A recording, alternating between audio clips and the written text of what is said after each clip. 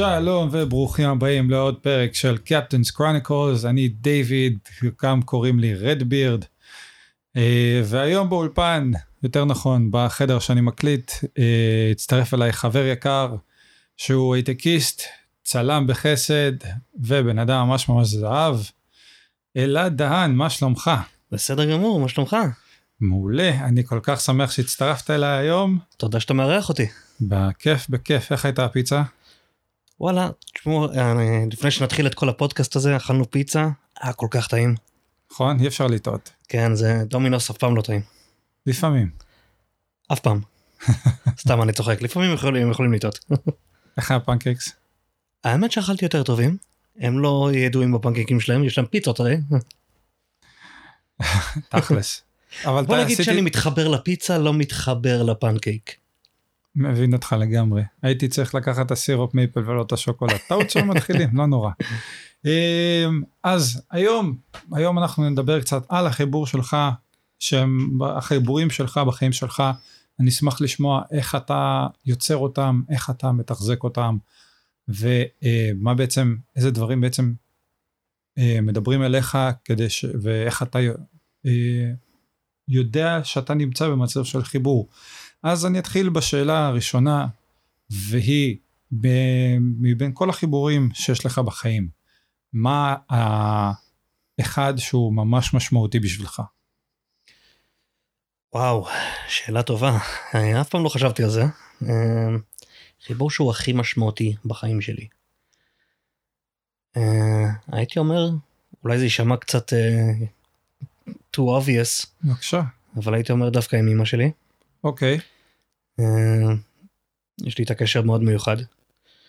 בכל זאת, רק לא מזמן עברתי לגור עם מאוד שותף, יצאתי מהבית אחרי שגרתי איתה כבר 32 שנה.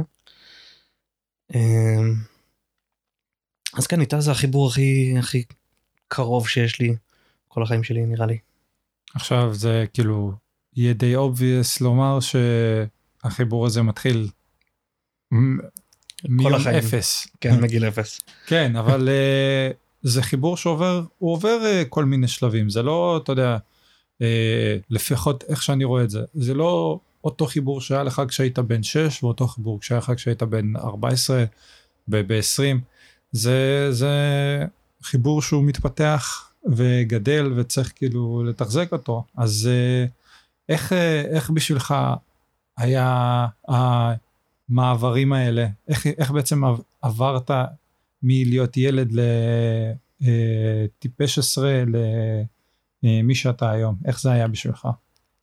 טוב, אנשים שמכירים אותי עוד מהתקופה של הילדות שלי, די יודעים שהייתי הילד הטוב בבית.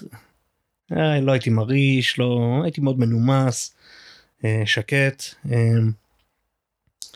אז אפשר לומר שבתור ילד כאילו הייתי הבן אדם שעושה הכי פחות צרות בבית, ככה אני חושב להגדיר את עצמי. והייתי גם די מופנם כשהייתי ילד, לא הייתי מדבר הרבה. אז די אפשר לומר שאם בתור ילד לא הייתי מדבר הרבה, היום אני כבר מדבר הרבה מעבר לאי פעם משהו שהייתי יכול לחלום עליו בתור ילד. אז אם אני מייחס את זה לכיוון של הקשר שלי עם אמא שלי, אז אם בתור התחלה לא הייתי, כמו כל ילד, אתה רוצה די להתרחק מההורים, כי אתה אומר, מה, איך זה נראה ליד החברים שלי? אז עם הזמן כשהתבגרתי, באמת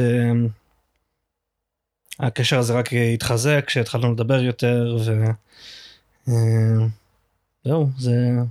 אני חושב שאתה יודע, כן, באיזשהו שלב, בהתחלה כולנו כזה רוצים, יש לנו את הסוג של מרד הזה של לצאת מהבית ולהתנתק, כי כזה, מה, אני בן אדם בזכות עצמי בסופו של דבר. כן. אבל אחרי זה הראש כזה מגיע למקום. לא יודע, לפחות אצלי באופן אישי המרד היה טיפה יותר מאוחר, כאילו כבר הייתי בתוך ה-20, אני עדיין בתוך ה-20, כן? אבל אם אני נגיד הייתי ככה עד גיל 23 בערך, הייתי הילד הטוב של המשפחה, ולמדתי, הלכתי ללמוד וכל זה, כל מה כמו שילדים רוסים טובים צריכים לעשות. ואז כשהחלטתי שאני עוזב לארצות הברית, פתאום כזה זה היה השינוי המהותי. וזה היה המרד שלי. ועכשיו, יש עוד שלב שאני כאילו נפתחתי אליו באיזשהו מקום בזמן האחרון, זה לראות את אימא כאילו בתור בן אדם בפני עצמו, ולא רק בתור האימא. ואיך אתה בעצם מסתדר איך אתה רואה את אימא שלך כבן אדם, ומצליח גם לגשר עם זה? שאלה טובה. איך אני מגדיר את אימא שלי בתור בן אדם? אוקיי, אתה בן אדם בזכות עצמך, בסופו של דבר, אתה עברת את החוויות שלך, ואתה מכיר את אימא כאימא, כי אתה לא מכיר את אימא לפני שהייתה אימא שלך, אבל נכון. ככל שאתה גדל, אתה גם רואה אותה מהצד, אז איך אתה בעצם... אני יכול להגיד על אימא שלי, שהיא בן אדם מאוד אכפתי, מאוד אוהב, אני רואה את זה כאילו עוד מהתקופה שאני ואחים שלי היינו ילדים, היא כאילו, כשהיינו ילדים היא הייתה עקרת בית, היא לא עבדה והיא נתנה את כולה אך ורק לילדים שלה. וכשגדלנו ונהיינו יותר עצמאים, והיא החליטה שהיא רוצה כבר לעבוד, לחזור לעבוד בעצם, היא החליטה שהיא רוצה להיות גננת, והיא גננת עד היום. אז כמות הנתינה והאהבה שיש לה, היא אינסופית לדעתי, ככה נראה אותה. מישהי שתמיד אוהבת לתת ולתת ולתת, גם אם היא לא מקבלת על זה כלום. ככה נראה אותה, בן אדם הנותן הזה. זה מדהים זה? זה נשמע ממש, אמא שלך נשמעת ממש כמו אישה מעוררת השראה. היא הייתה השראה גדולה מאוד בשבילי בכל החיים שלי. איך התמודדה עם זה שעברת? מתמודדת? כמו כל שינוי זה קשה. זה קשה לכל צדדים. אני צריך להתרגל לדירה חדשה, היא צריכה להתרגל לגור לבד, כי אני הייתי בעצם האחרון משלושת הילדים שלה שעזב את הבית. מה שאני מנסה לעזור כדי שהיא תרגיש פחות לבד, זה אני משתדל לבקר אותה פעמיים בשבוע לפחות. וכל יום אני מדבר איתה, גם כדי שהיא לא תרגיש לבד. זה סוג של עושה לי סגווי לשאלה הבאה שלי, זה איך אתה מתחזק את החיבור שלך בעצם, שחוץ מדי מעבר לשיחות יומיות, איך אתה בעצם דואג שהחיבור הזה יהיה חזק? אוקיי, אז מעבר לשיחות היומיות, יש גם אמרתי את התקופה, את הרגעים שאנחנו באים, אני והאחים שלי אנחנו באים לבקר אותה, או שאנחנו נוסעים לבקר את אחד האחים, שאני לוקח אותה לכל המקומות שהיא צריכה, בין אם זה לעזור לה לסחוב דברים לגן, שאני לא רוצה שהיא תסחוב לבד, אז אני פשוט מגיע עם האוטו שלי, עוזר לה לקחת את הדברים. מה עוד? היה לי עוד משהו בראש ושכחתי אותו. לא נורא. אולי נחזור לזה עוד מעט. נחזור לזה. אבל מעניין אותי, איך אתה רואה את המערכת יחסים שלכם משפיעה על הסביבה שלך, על המערכת יחסים עם הסביבה? אתה כאילו, איך אתה לוקח את מה שיש לך איתה, ומשווה, שם את זה מול מה שקורה בחיים שלך? אני לוקח דווקא את הנקודה שדיברתי עליה מקודם, שאמא שלי היא בן אדם נותן, ואני תמיד משתדל, כאילו כל חבר שצריך עזרה אי פעם, או כל מישהו שאני מכיר שצריך עזרה, יודע שהוא יכול לפנות אליי, בכל דבר. גם אם זה משהו שאני לא מתמחה בו, אני אשמח לעזור. אני חושב שכולם יודעים את זה עליי. אז אם יש משהו שחשוב לי לקחת מהקשר שלי עם אמא שלי, דווקא את הדבר הזה, כדי שאנשים יראו בעולם שלא צריך רק לקבל, אפשר גם לתת. בהחלט, זה ממש ממש חשוב, אבל זה גם חשוב, אתה יודע, ללמוד. אחד הדברים שאני רואה על הרבה אנשים, לפעמים גם על עצמי, זה שקשה מאוד לקבל עזרה, קל לתת אותה, ואני גם מבין מאיזה מקום אתה מגיע את הנתינה הזאת, ולעזור לחבר בצרה, ולהיות שם. אבל לא תמיד אנשים גם יודעים לקבל בחזרה. נכון, זה משהו שגם אני שוגע בו לפעמים. אני עדיין לא יודע מאיפה זה מגיע, אבל אני באמת אשמח לגלות יום אחד, וככה אולי גם לעזור לעצמי. אבל עכשיו אני שואל אותך, אוקיי, שלגבי החיבורים האחרים שיש לך עכשיו, חוץ מהחיבורים האמא והמשפחה שלך, מה אחד התחומים בחיים שאתה מאוד מאוד מתחבר אליו? יש הרבה כאלה, אבל בוא נתמקד במשהו משותף כרגע בשבילי ובשבילך. לא חייב להיות משותף, זה אחד... אני דווקא רוצה להתמקד בזה, כי... תן בראש. ספציפית זה משהו שאני מאוד אוהב, אני גם משהו שאני בתקופה הקרובה, אני מקווה שהקורונה תעבור בקרוב כדי שאני אוכל להיכנס לזה בתנופה. אמן, חצי עם כל עולם גם איתך בתוך המחשבה הזאת. אז בקיצור, זה צילום, בעצם. זה משהו שהתחיל לי לפני 3 שנים בערך. בתקופה ההיא התחלתי, אפילו קצת לפני זה, התחלתי לשחק פוקימון גו. אני כאילו אתאר את כל הסיפור שלי עם צילום מההתחלה. אני אשאל אותך רגע לפני מה התחלת, אבל מה הביא אותך לצילום? בעצם מאיפה נפתח, איפה בכלל זה התחיל עוד לפני 3 שנים? מה היה שם? אז זה משהו שלא חשבתי עליו אף פעם, על צילום. אבל תמיד הייתי בן אדם יצירתי. הייתה לי להקה פעם. בעצם, אם אני זוכר נכון, היו לי כמה להקות בחיים שלי, אבל אף פעם זה לא עבר משהו חוץ מסתם לעשות כמה ג'מים, חזרות, או לכתוב שיר או 2, אבל זה לא הגיע למצב שעשינו הופעות או משהו. אז תמיד היה לי את הפן היצירתי הזה בראש. הקטע של צילום התחיל לפני בערך 3 שנים. התחלתי לשחק כאילו בפוקימון גו, אני אוביל לאיפה זה מתחיל עוד מעט, אבל התחלתי לשחק פוקימון גו, ממש כשהמשחק יצא. ובאותה תקופה הייתי רואה הרבה סרטונים ביוטיוב כדי להבין את המשחק קצת יותר טוב. ואז אמרתי לעצמי, היי, אני יכול לעשות את זה גם. אז באותה תקופה אמרתי לעצמי, אוקיי, בוא נקנה איזה מצלמה זולה. באותו זמן קניתי מצלמה של קאנון, נקראת PowerShot HS60. הפאוורשוט המפורסמת.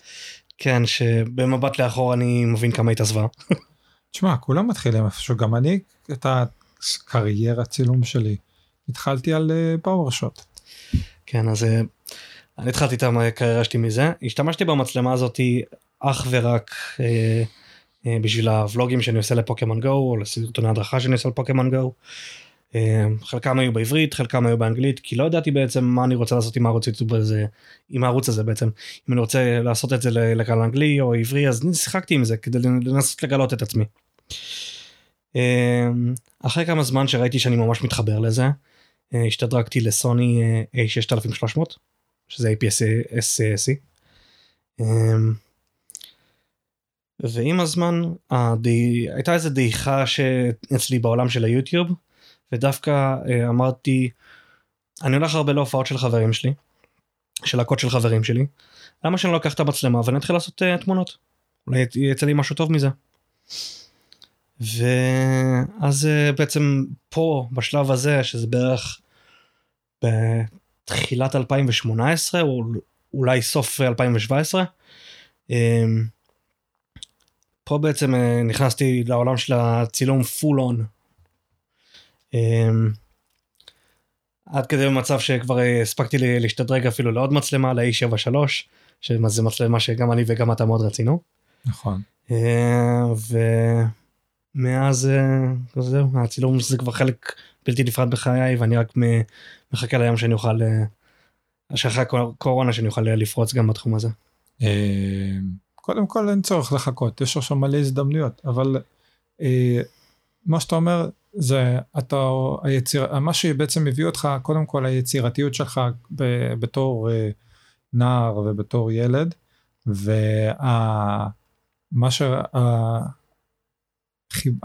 ראית בעצם ביוטיוב, שהרבה אנשים עושים את זה, והרבה אנשים יוצרים תוכן, או שיותר נכון, יש להם תוכן שהם משחררים לעולם, אז אתה דרך הצילום, ודרך הוידאו, אתה התחלת בעצם לפרסם את הפוקימון גו.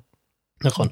את המסע שלך בתוך פוקימון גו, ובשם פתחת עוד דרך לתוך העולם של הלהקות, שאתה גם ככה מכיר מהילדות שלך. נכון. ואמרת, אוקיי, בוא נשלב בין שתי האהבות האלה, ונלמד על הדרך תחום חדש. בדיוק. ואיך הולך לך בלמידה? איך היה התהליך? את האמת שזה היה ממש כיף ללמוד את הדבר הזה. את הכל למדתי דרך יוטיוב, לא שילמתי כסף לקורסים או משהו בסגנון הזה, למדתי בעצמי לבד. יש הרבה מאוד ערוצים ביוטיוב שמסבירים בשפה מאוד פשוטה איך עושים את זה, וכל עוד אתם יודעים לחפש ולהשתמש בכלים של גוגל, בין אם זה המנוע חיפוש שלהם, בין אם זה היוטיוב או כל דבר, תוכלו למצוא את מה שאתם צריכים בלי לשלם על זה אגורה, על הלמידה עצמה. ותגיד, קודם כל דבר כזה, זה לא, כל מסע כזה זה לא דבר קל, ויש הרבה רגעים לא פשוטים. איך אתה, קודם כל, מה היו האתגרים שלך במהלך הלמידה והמסע הזה, ואיך איך מצאת, איך התגברת עליהם? האתגר הכי, בהתחלה לפחות, האתגר הכי גדול שהיה לי, זה היה בעצם להבין מה הציוד שאני צריך. כי לא הבנתי בזה כלום הרי. וזה היה מבחינתי די שלב של ניסוי וטעייה כזה, לראות מה החומר שאני, כאילו מה הציוד שאני צריך, ומה הסגנון שלי. זה מה שלקח לי יותר הכי הרבה זמן, בעצם לדעת מה הציוד שאני צריך ומה הסגנון שלי בעצם. איך מצאת את הסגנון שלך? או איך אתה יודע שפגעת בול לטעם שאתה רוצה? זה משתנה בהרבה דברים, בעיקר רוב הדרך שאני מבטא את עצמי בצילום, זה דווקא בצד של העריכה. אחרי שכבר לקחתי את התמונה ואני יושב מול המחשב ואומר לעצמי, אוקיי, מה אני עושה פה עכשיו? זה השלב שאני מבטא את עצמי יותר מאשר לקיחת התמונה עצמה. כי בלקיחת התמונה כל אחד יכול לקחת כל תמונה שהיא, אתה יכול ללכת לכל פארק שהוא, מיליון אנשים יכולים לעמוד באותה נקודה, לצלם את אותה תמונה, אבל בסוף כשאתה מגיע למחשב, כל תמונה יכולה לראות אחרת. הבנתי, אז יש משהו מאוד חשוב שיהיה איזשהו ויז'ן, גם כשאתה מוציא את התמונה, גם כשאתה מצלם אותה. נכון, אז יש הרבה מקרים שאני חושב לפני על המקום שאני הולך להגיע אליו, מה אני הולך לצלם ואיך אני הולך לצלם על זה, אבל יש הרבה מאוד מקרים, כמו בהופעות למשל, שזה מה שצילמתי הכי הרבה עד היום, שאתה לא יכול לתכנן את הדברים האלה. כן יש לך איזשהו קו מנחה בראש, שאומר, אוקיי, אני הולך להתרכז יותר בצבע כחול למשל. זה דברים שיכולים להשתנות גם כשאתה כבר מתחיל את הצילומים עצמם, בין אם זה בגלל תנאים שונים ממה שחשבת עליהם, אבל אצלי רוב הפעמים, אני דווקא חושב על התמונה בסוף, כי רוב הפעמים שלי אישית, זה דברים שהם, אתה לא יכול לתכנן מראש את התמונה. הבנתי. תגיד, מה משאיר אותך בעצם בצילום? איך אתה שומר על האהבה שלך לתחום הזה? האמת שאני לא יודע אם יש לי תשובה מספיק טובה לזה, זה פשוט מה זה תשובות? יש תשובה, כאילו, יש את התשובה שלך, וזו התשובה שמשנה. מה משאיר אותי בתוך זה? זה מערכת יחסים, כאילו אתה, הרי בסופו של דבר, כמו שאמרנו, זה סוג של כל מערכת יחסים זה סוג של תן וכך, ומערכות יחסים בשביל שהם יגדלו, צריך לטפח אותה. השאלה היא איך אתה דואג שאתה תהנה מצילום, ויכול להיות שאתה לא באמת כאילו נהנה מצילום, יכול להיות שאתה לא רואה תמונה, אתה יודע, ואתה כזה, אלוהים שישמור איזה תמונה יפה, איך הלוואי והייתי לוקח אותה. יכול להיות שיש לך חיבור מאוד כאילו, איך אני אומר, מכני. אתה מאוד נהנה מהפעולה. אתה נהנה מלקחת את המצלמה, לצלם, אבל יכול להיות. השאלה היא, אני יותר נהנה. איך אתה שומר על המערכת יחסים שיש לך כרגע? לא בהכרח, אתה יודע, עמוק. אני יכול להגיד לך שאני מאוד נהנה מהדברים שהמצלמה לוקחת אותי אליהם. כן, אני לא מצלם הרבה בחוץ, אבל יש הרבה מאוד מקרים, נגיד, שאני אומר, וואו, אולי כדאי שאני אלך לצלם איזה משהו בפארק למשל. ודרך הצילום אני מגלה מקומות חדשים שלא הכרתי, שמקומות ממש ממש ממש יפים.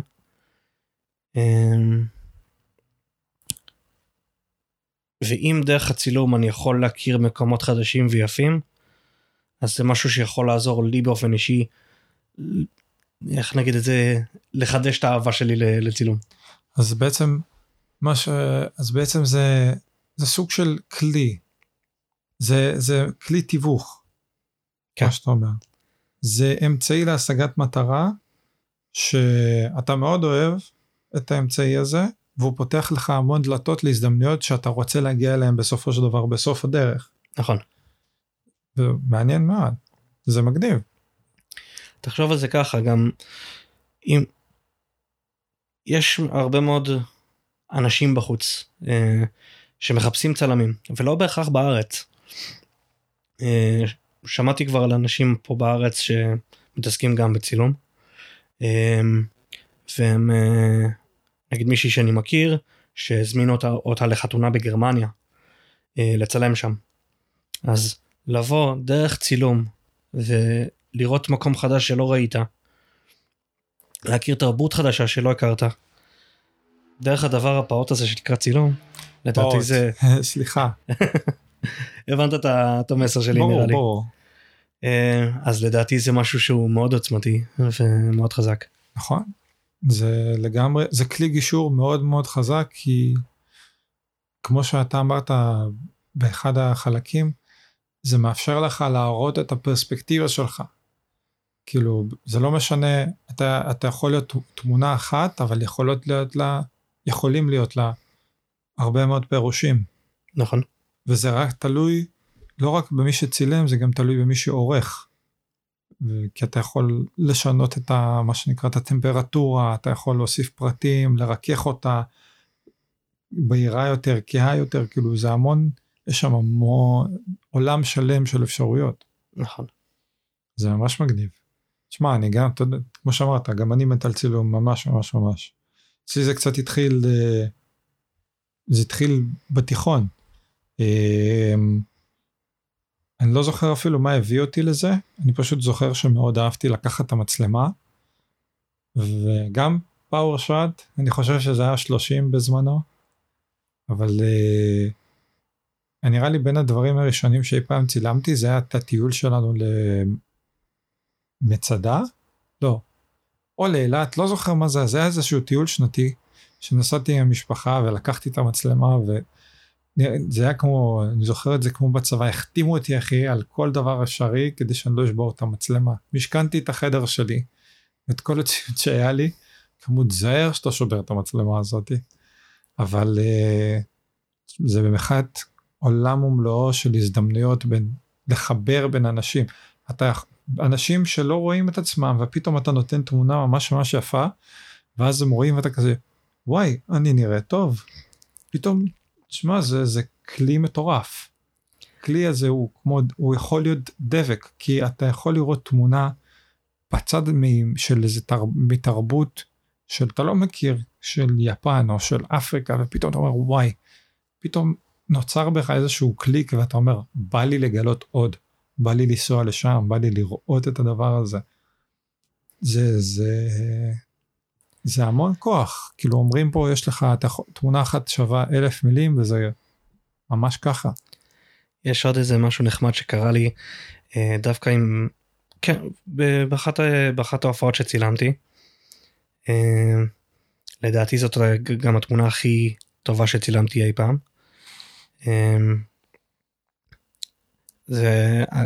אני מספר על זה, כי התגובה שקיבלתי לתמונה הזאת מאחד המצולמים, זה היה נראה לי התגובה הכי טובה שקיבלתי לתמונה אי פעם. איזה כיף זה כשמישהו ממש אוהב את התמונה שלך והפעלה. כן, כן, זה היה ממש, אני פשוט לא הפסקתי לשמוח כשקיבלתי את התגובה הזאת.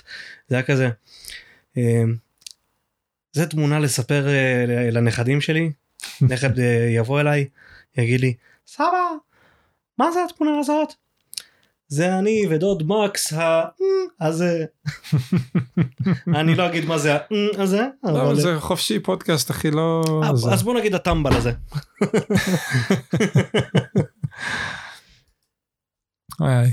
סליחה על הרעש שקרה, פשוט נפל לי פה איזה סטנד קטן. אבל למה לא תפתח אותו, תביא לו אותו? זה משהו שאני יכול לעשות. האמת אני אדבר איתו על זה. אל תדבר, תביא. אתה יודע, חשבתי על זה.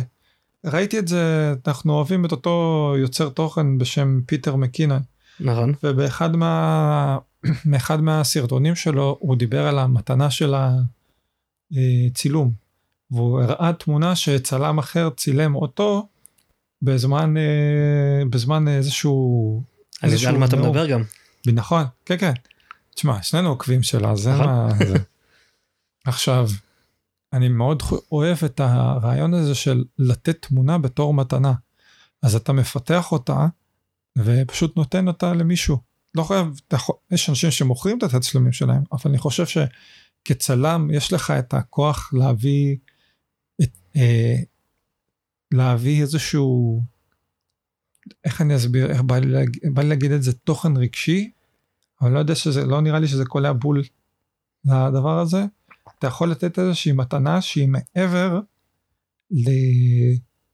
לערך גשמי, כאילו ערך, כאילו אתה מבין, כמו לתת למישהו כסף, כאילו אתה נותן פה את המשהו מעבר הזה. כן, אתה נותן פה איזה משהו שהוא, וואי, זה לא, המילה פה עומדת לי איפשהו בראש. משהו סנטימנטלי.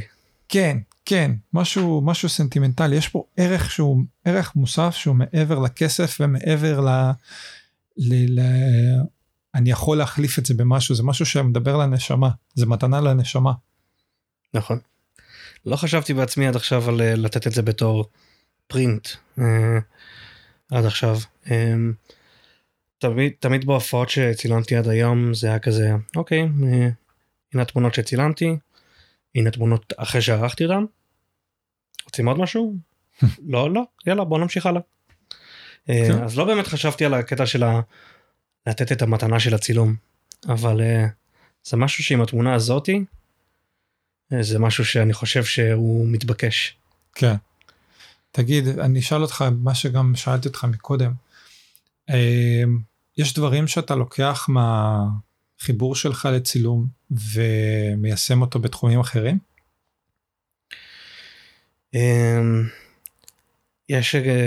אני עובד גם בהייטק.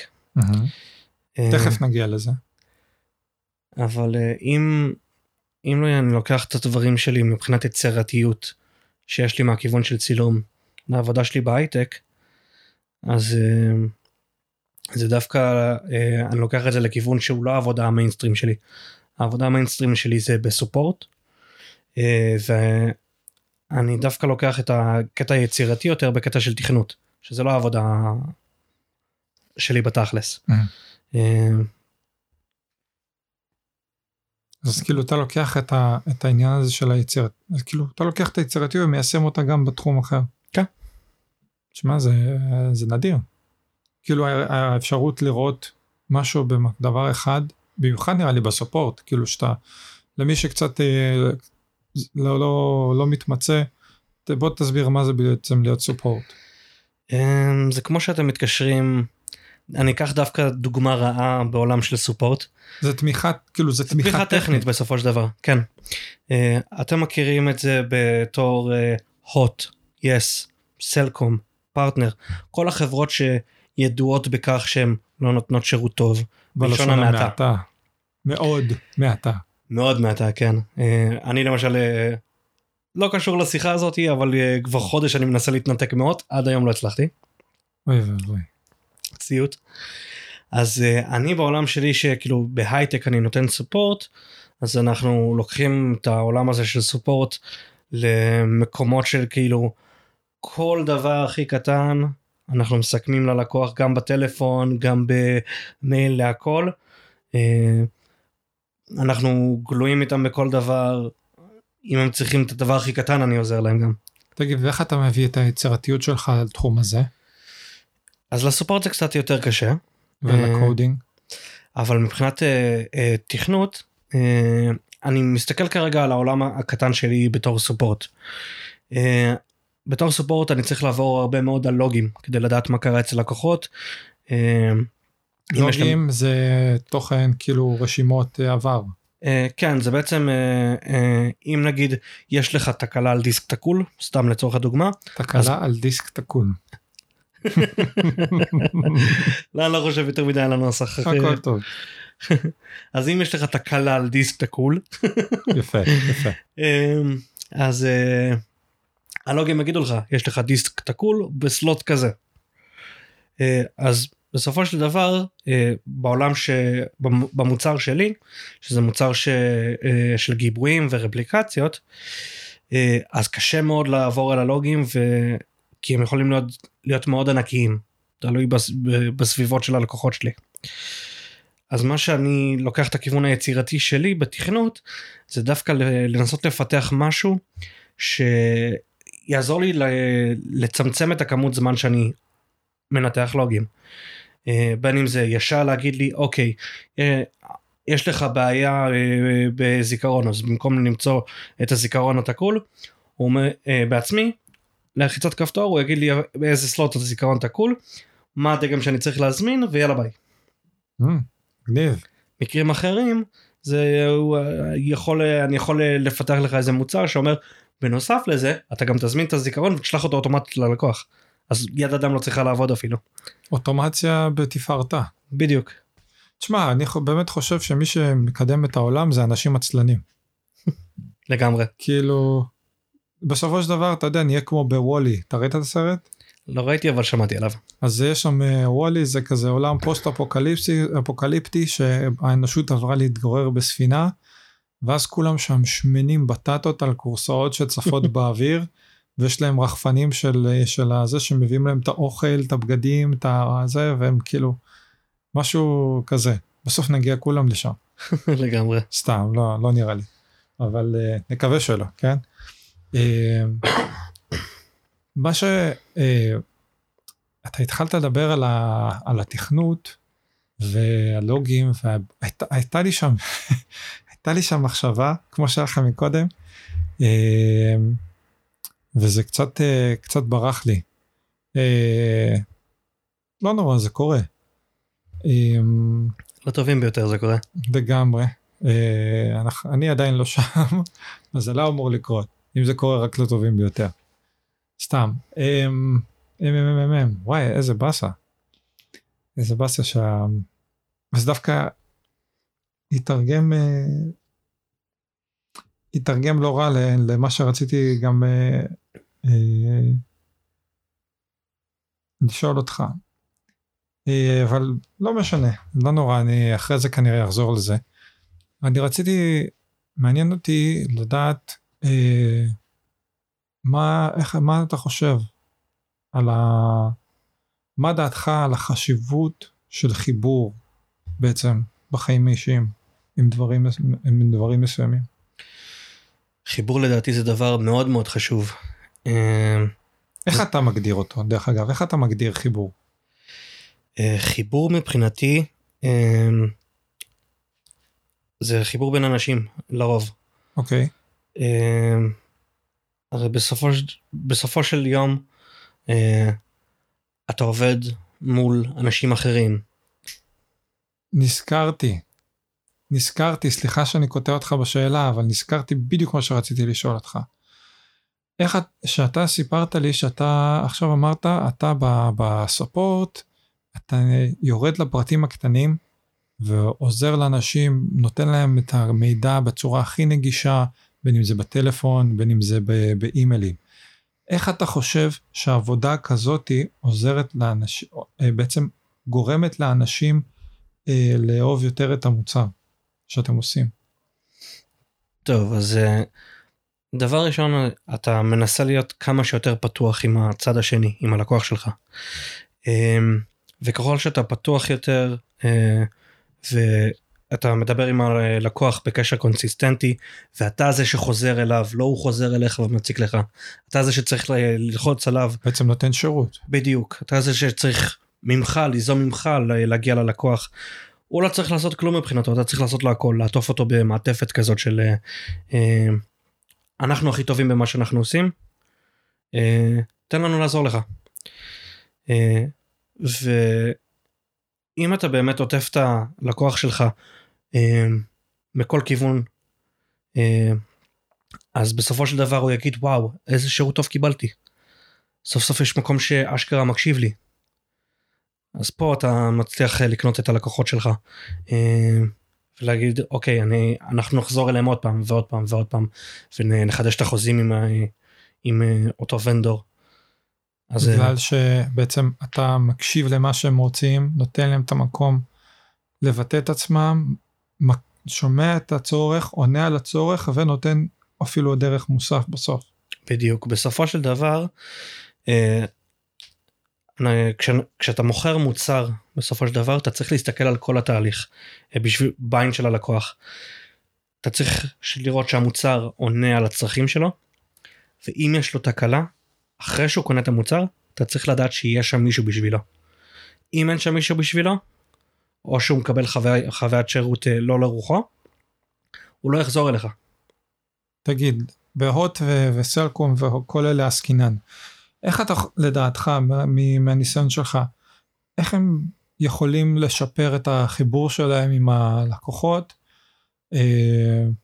איך הם יכולים, כן, איך הם פשוט, זאת השאלה, איך הם יכולים לשפר את המצב שלהם מול האנשים שנותנים להם שירות? אני יכול להגיד לך מההתנסות האישית שלי,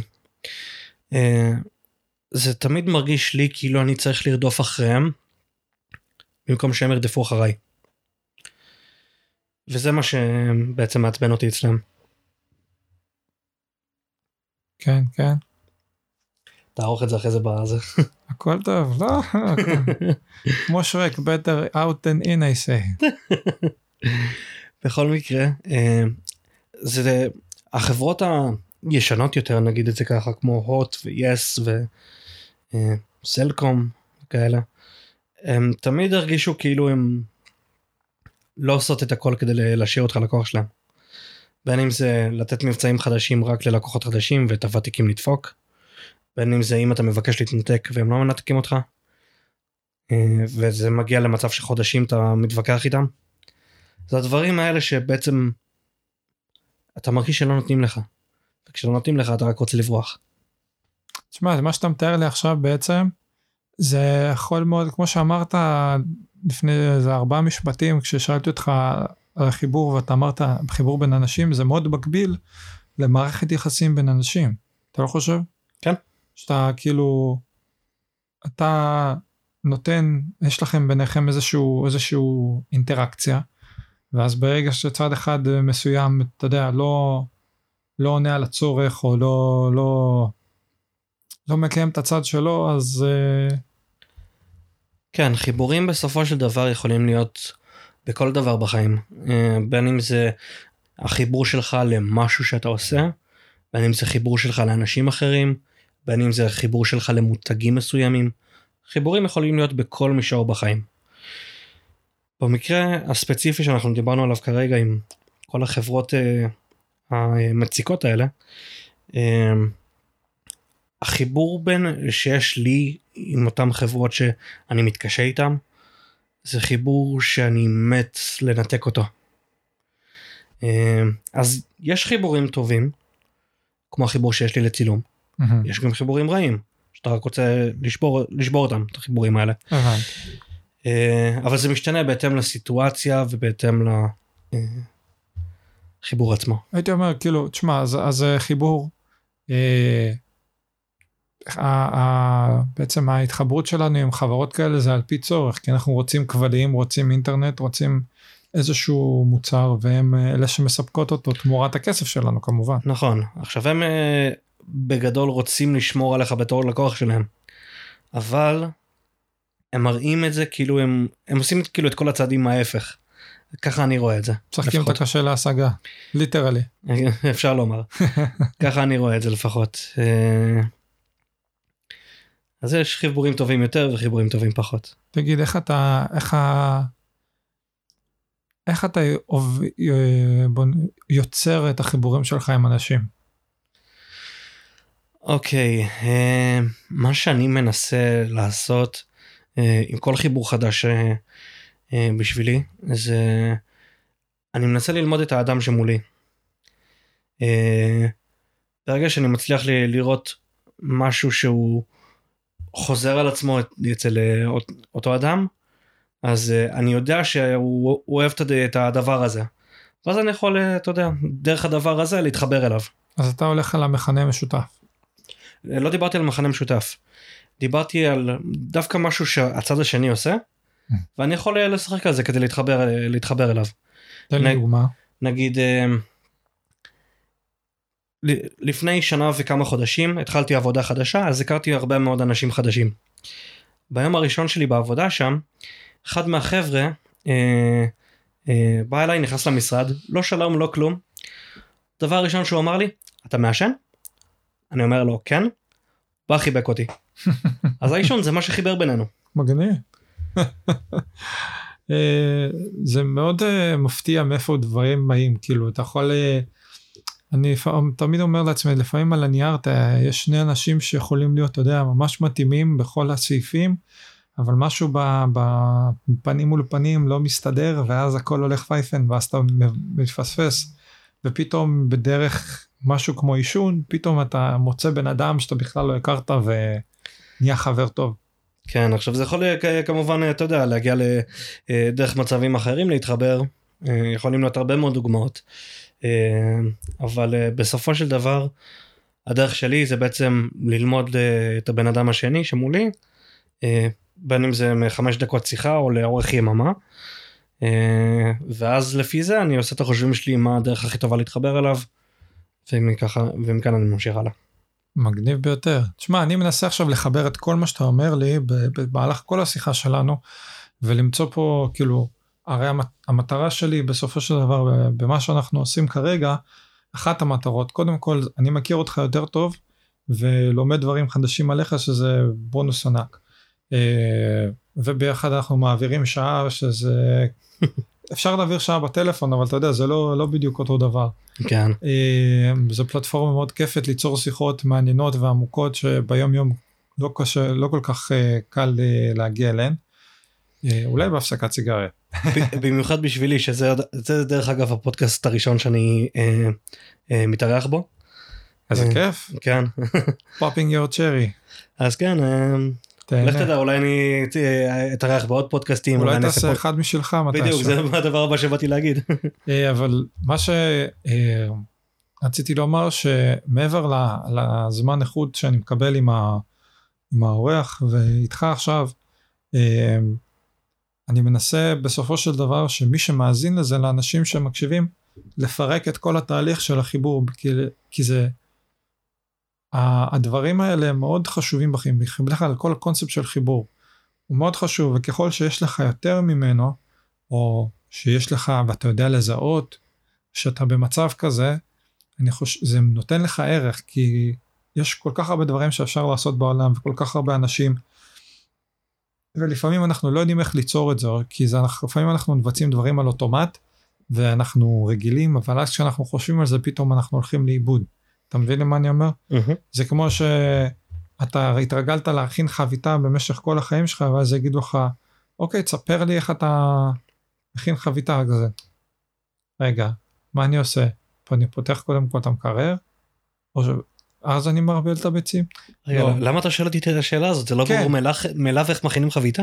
כן, אבל אתה אומר, כאילו, אני רוצה לפרק את השלבים. לא, כאילו, אני מנסה, אתה יודע, לחדד את הטענה שלך. ברור. אז עכשיו מה שאני רוצה לעשות זה לנסות, אתה יודע, למצוא את המעגל הזה, את התהליך שלך שבו אתה יוצר. אז אם זה, כאילו, את אמא שלך פה זה כבר אי אפשר, כאילו, אתה יודע, לשכפל חיבור כזה, כי אמא זה אמא כל אחד יש לו את החיבור שלו עם אמא שלו. בדיוק, כל אחד יש את החיבור שלו עם אמא שלו, ואת החוויות שלו שבונות או הורסות את החיבור שיש, ובעצם כאילו מה שנקרא מגדירות את החיבור שיש להם. אבל כל מה שהוא מעבר להורים שלנו, למולד מה שנקרא, זה כבר תלוי בנו.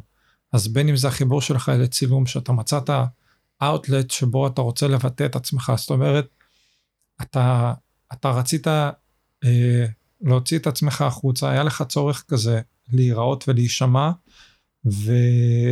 ואתה מצאת את הוידאו, כאילו ראית באינטרנט, חיפשת איך אני יכול להיראות ולהישמע,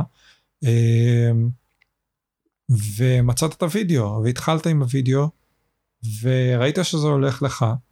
עכשיו, שזה בפני עצמו זה מגניב, כי יש שם, אתה יודע, הרבה אנשים לא עושים את זה, כי יש ביקורת עצמית, כל פעם סרטון, או איך אני נשמע, או איך אני נראה, או איך אני ככה וזה, והתאורה, והטלטל הזה תקוע לי באף, אז אני לא מעלה. אבל אתה, כאילו, אתה התמדת, אז יש פה עניין של סקרנות. הסקרנות הובילה אותך, היה לך צורך, הצורך הוביל אותך לחיפוש. החיפוש הוביל אותך למציאת הפתרון. עכשיו, הפתרון, התמדה, אתה התמדת בפתרון הזה, כאילו התמדת בתהליך הזה. עכשיו, התהליך הזה, ככל שהתמדת בו, נהיית טוב יותר. אז הייתה לך סוג של ביקורת עצמית, והייתה לך סוג של כזה פידבק עם עצמך, שאתה ידעת להגיד, אוקיי, את זה אני מחזק, את זה אני מוריד, ואז הבנת, אוקיי, בשביל לחזק אני מתקדם על ציוד יותר טוב. אז יש פה תהליך של פרספקטיבה. וואו, אני מקווה לא, זה רק מהמחשב, סליחה, קיבלתי התראה, פתאום זה נשמע לי באוזניות. אז זה היה פה תהליך של פרספקטיבה והתבוננות עצמית, ובקרה עצמית, שממנו רק גדלת, כי ראית, אוקיי, יש לי הזדמנות, ופתחת את עצמך לעוד משהו, שזה הצילום של ההופעות. אז עכשיו, אותו דבר זה נראה לי, ואני חושב שזה חוזר על עצמו גם בתכנות, שאתה מצא את התכנות, הרי איפה הגיע אצלך, הוא הגיע מההיכרות שלי, הוא הגיע מהצבא.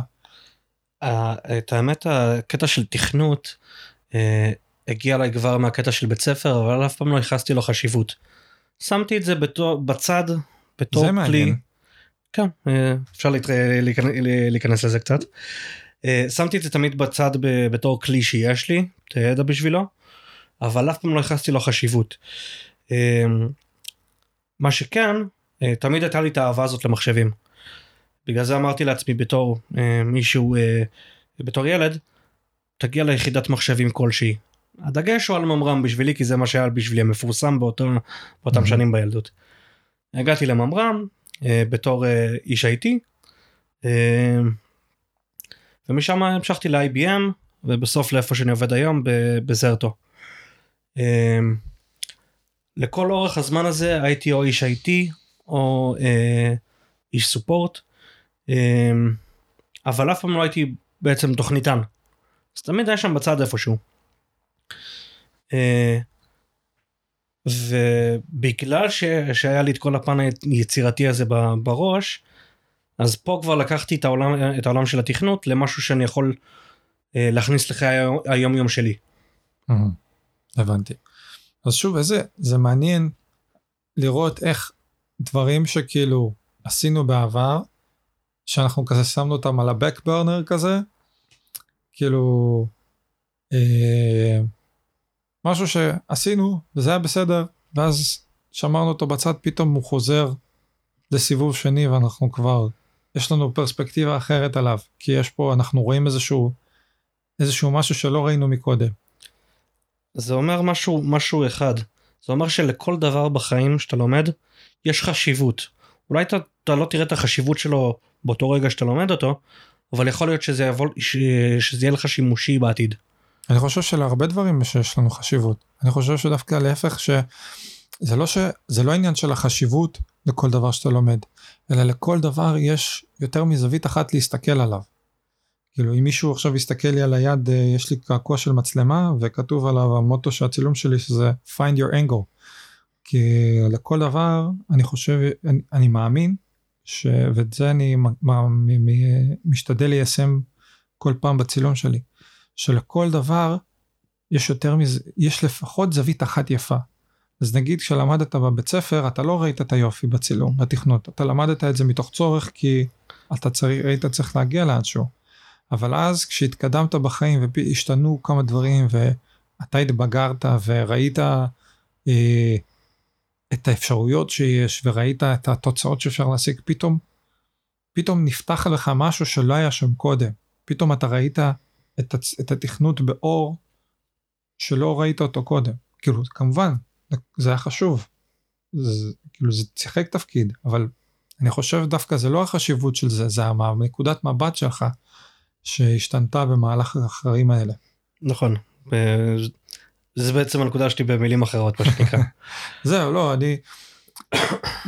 אני תמיד תוהה, נגיד נכון עכשיו, מה אני רואה כרגע שאני לא אוהב, שיכול להשתנות בעתיד. והפוך, יש גם דברים שאנחנו אוהבים, שפתאום בעתיד אנחנו כבר לא אוהבים יותר. אני מקווה נגיד שאני תמיד ו-forever יאהב פיצה, כן? כי אני מאוד נהנה ממנה. אבל יכול להיות שהם אחד לא. אבל זה קורה, אבל אפשר לראות את זה הרבה אצל אנשים ומערכות יחסים, שאתה שומע שפתאום האהבה נגמרה, או פתאום, אתה יודע, זה כבר לא זה. אז פתאום רואים הדברים משתנים. הזווית ראייה משתנה, ואז אתה, או שהחיבור שלך גדל, או שהחיבור שלך קטן. זה נכון, באמת בקטע הזה, זה יכול להיות, זה תלוי בעצם מה האינטראקציה בין אותם שתי אנשים, בין אם זה היה אינטראקציה של כבוד והדדיות, או בין אם זה היה כל הזמן להיות בריבים. השאלה היא מה הייתה האינטראקציה בין אותם שתי אנשים. ופה זה מתחיל ונגמר לדעתי, אותה אינטראקציה שהייתה. אתה חושב, מה לדעתך החשיבות במצב הזה של החיבור לאנשים לעצמם? זאת אומרת, במצב של זוגיות כאילו? בכללי, מה אתה חושב שיש, ספציפית נגיד כמו שאתה מתאר, אנשים רבים והאינטראקציה ביניהם, אתה חושב שאנשים יכולים להגיע למצב כזה אם הם מחוברים לעצמם? תראה, אתה צריך בסופו של דבר להיות מאוד מחובר לעצמך, אם אתה רוצה להתחיל להיות בזוגיות, כבר מההתחלה. אתה צריך קודם כל לדעת מה אתה רוצה בזוגיות,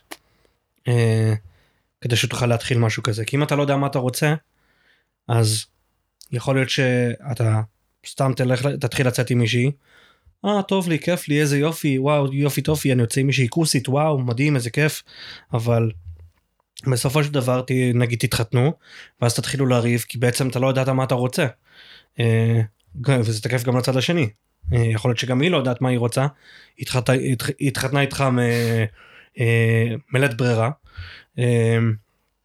אבל אם זה הגיע ממצב כזה, ולא במצב של אתה יודע מה אתה רוצה, אז זה יכול להוביל רק לדברים רעים לדעתי.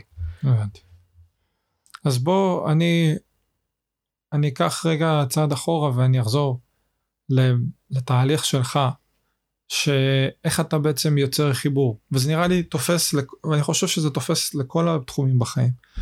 אז יש איזשהו צורך שאתה רוצה לענות עליו, צורך בך כלפי עצמך, ואז אתה יוצר איזושהי שאלה, אתה מוצא,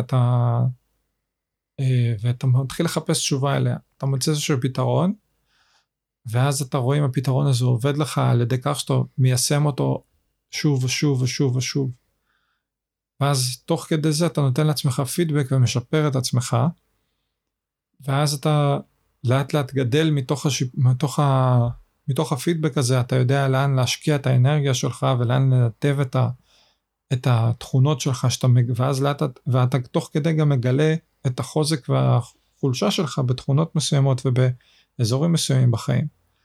וכל זה תוך כדי, אז כל זה סקרנות, הגשבה והתמדה. זה כאילו השלוש תכונות המאוד דומיננטיות שהן כאילו מההבנה שלי, שדורשות חיבור בעצם. כן, במילים אחרות זה לדעתי מה שאני מאמין בו, כן. ואתה חושב שאפשר לתרגל את זה? תמיד אפשר לתרגל את זה לדעתי.